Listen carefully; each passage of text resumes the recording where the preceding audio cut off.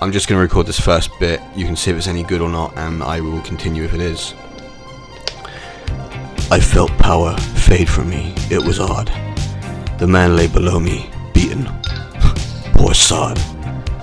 This may be reminiscent of a rhyme, but this city was full of venomous filth, committing crime.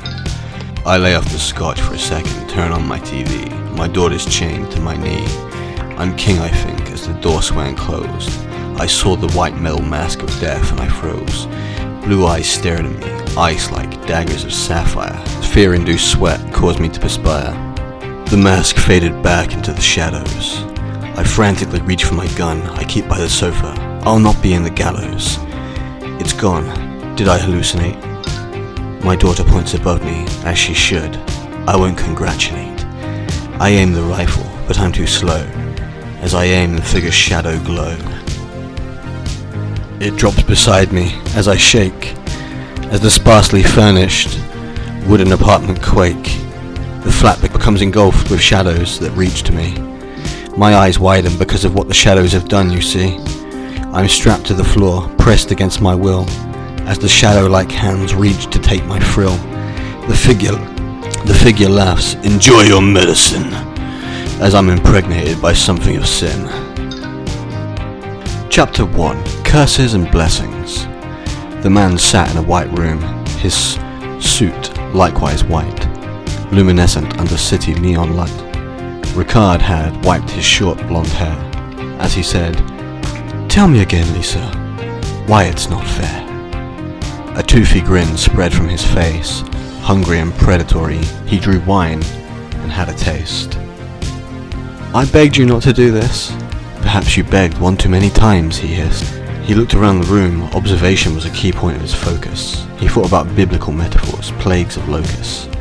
But then he decided something simple to make sure she knew he was smarter. "Your company is mine, and that's just a starter." He smiled again, going in for the kill. "I have it all. Leave, or you'll be forced to. Enjoy the streets. I hope you like this pill." I'm sorry I cheated, but this is unfair, Ricard." The man's stare was placid, vacant, and yet hard. The chandelier hung just above the ceiling, as Ricard felt power watching his ex kneeling. Maybe he would try to fuck her one last time, see if she would submit to redeem her crime. Then the notion made him grow bored. He waved at the security and cut the cord. Ricard monologue. "I made my millions fairly, by catching unwitting fools in my snare, you see.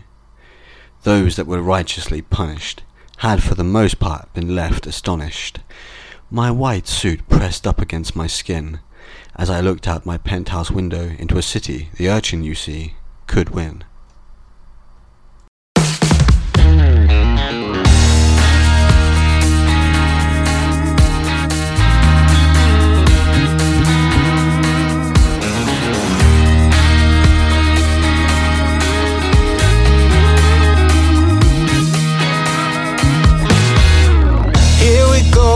The same old thing, like I said something just to ruin your mood and clip your wings.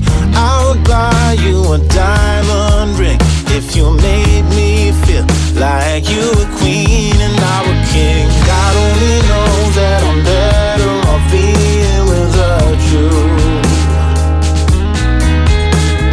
God only knows that I'm trying to do what I want to. Sometimes you're a fire, sometimes you're a ghost. Sometimes you can give me all the things that I love the most. Sometimes you're a queen, sometimes you're a curse.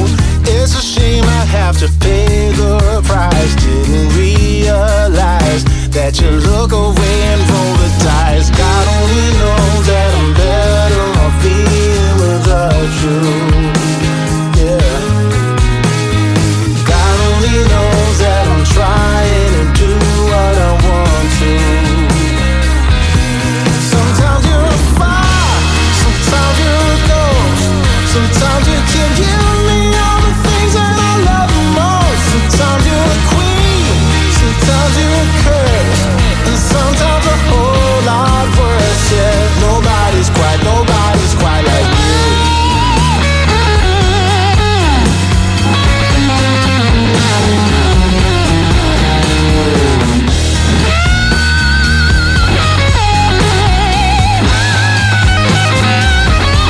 Sometimes you're a fire, sometimes you're a ghost.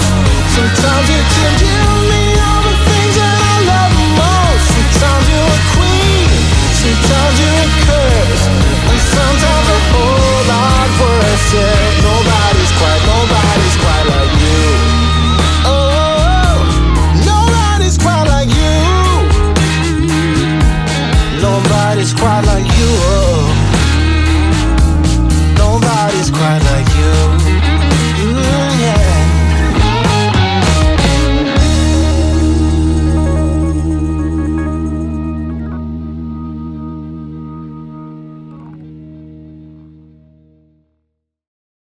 5 years ago, I left my brother dying in an alley. He tried to change his path in which we were set. He vowed no matter what happened, the city would never be mine, and so we made a bet. If he was wrong, he and his family would live. Unfortunately, the message was delivered in a bullet, a little present I'd give. It seems he could not understand it. So his child had killed him, that I writ. To him and his flesh and blood, the only obstacles in my path gone. I began this path through the light of the city and knew it would be long. Chapter 2. The girl, all grown up, had moved into the city street. Knowing she'd been forced to kill her father made her heart retreat. The poison she'd doused into her scent would make any man violently loyal so she could vent. She had never had a boyfriend, she had many. Pheromonic effect. Yet when they found out about one each other, both would die. She had not kept any. Watching one man kill another in her name caused her to think back upon her guilt and her shame. They were all the same, like her she thought, guilty, and when given the choice they'd shoot their family too for naught. She'd never blamed Ricard, she drove it inwards, working the pole dancing club, ringwards. Outside the club, enjoying Benny's bloody lips, watching her and Tyrone fight, she felt her heart do flips. The euphoria of having someone love her madly again drove through her, ecstasy with a douse of pain. She was repeating the scene of her father over and over. These pheromones shortened her lifespan, but were the scent of clover. Tyrone had lorded over Benny. "Don't go near my girl." Benny had lay upon the ground as his fists curled. He pulled out a knife. "I'll teach you to fuck my wife!"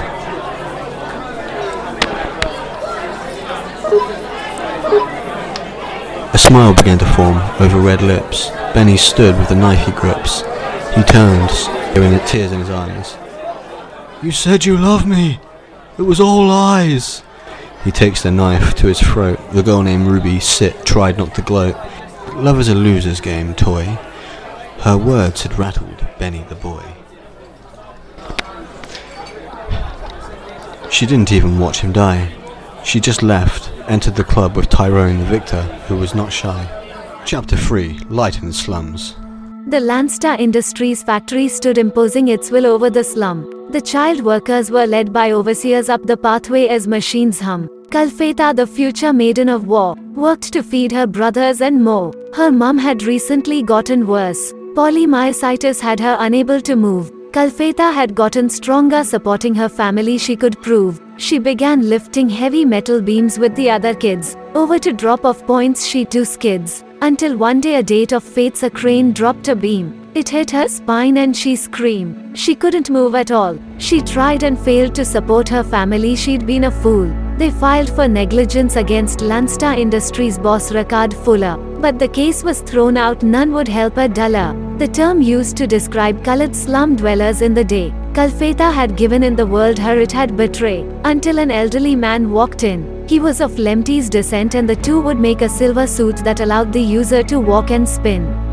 It would be 6 years relentlessly upgrading the suit. But eventually their effort bore fruit. Propulsion technology that allowed her to fly. Propulsion technology that could knock a man out, they would not die. All life was precious, Kalfeta had repeatedly said. It would be her choice not to see innocent nor guilty bled. Chapter 2 Take Flight.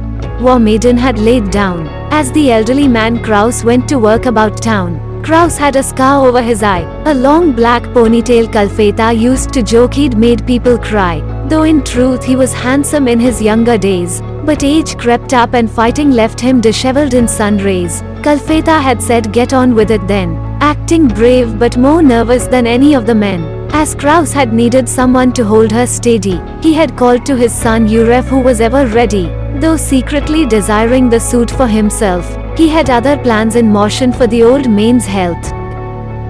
His son's eyes darkened watching the old man grab his tools. He thought, enjoy your last operation, fools. As he held Kalfeta down, he smiled. It was effortless not to frown. He said everything will be okay. As the old man grabbed a sharp knife and clean tray, the suit you see would be grafted to her body, and powered by her brainwaves, not a simple Joby.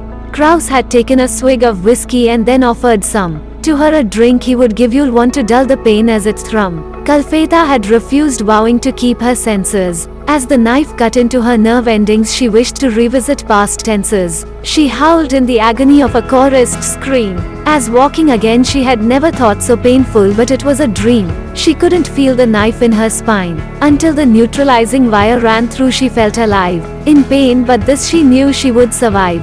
Blood spitted as servos were attached to her left leg. She had screamed for release, she begged. But they were too far in now. Without the suit she would die. Blood loss, the man exclaimed, and her he denied. He nodded to Yuref, who hit her over the head. The operation continued. She would survive but not see herself bled.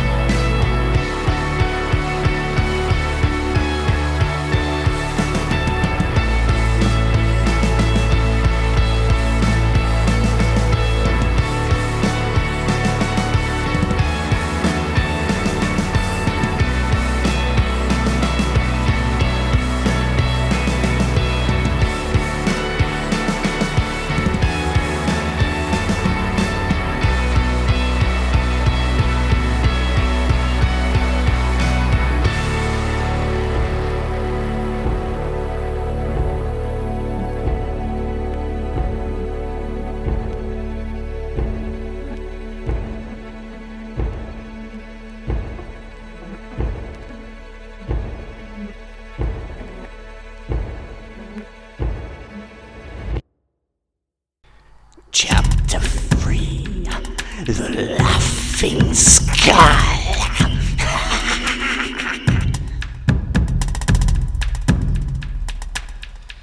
It was dark at the base of the room in which the man sat, waiting for his doom. Can you believe it took this long? He sat contemplating. His life would not be long.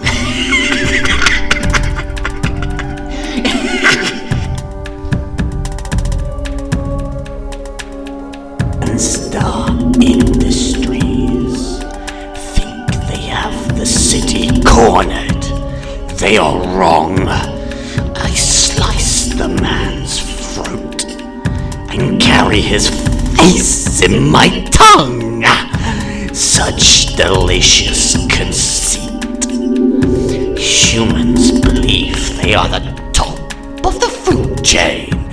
I died. I could no longer retreat. I came back to my city, back to my home. kingdom of bone. They are coming soon. Delicious beings under full moon. They would carve the city in two, even if the mighty Ricard Fuller knew. Back at the makeshift hospital, Wormaiden had begun to move. Though groggy, she could see the blood and crack like groove. She was still so weak from the operation, though she could walk. She opened her mouth wordlessly to talk. When she saw Kraus on the ground, he'd taken a hit from a shotgun round. He merely laughed ironically as he pointed up to his aggressor. It was his son, the one he'd had loved and not thought lesser. Kalfeta had been too late to ask why. Though armored, she felt the crow knife in her thigh. The assassin had worked for the boy. Though he wasn't around, this had been obvious. No one else knew of what her father had begun to enjoy. The second blow came racing towards her midsection. But Kalfeta seemed to move to counter without correction. Her body had morphed into a weapon, she thought, as her elbow strike came down. Snapping the assassin's arm, he mouthed to frown. But it was too late. Kalfeta had spun around with a somersault-like kick. Her armor plates were silver and thick. The blow had sent the man shuddering back. He brought forth an old Luger to attack. She laughed. "You're so desperate now." She gave a low yet mocking bow. As her arm cannon charged, she dodged the shot, bringing her repulsor to bear. It was worth more than naught. It had sent the assassin spinning back into a wall. He was groggy. Kalfeta realized men were so small. She gravimetrically willed herself to fly upwards. She span once again and knocked out the man as he came towards.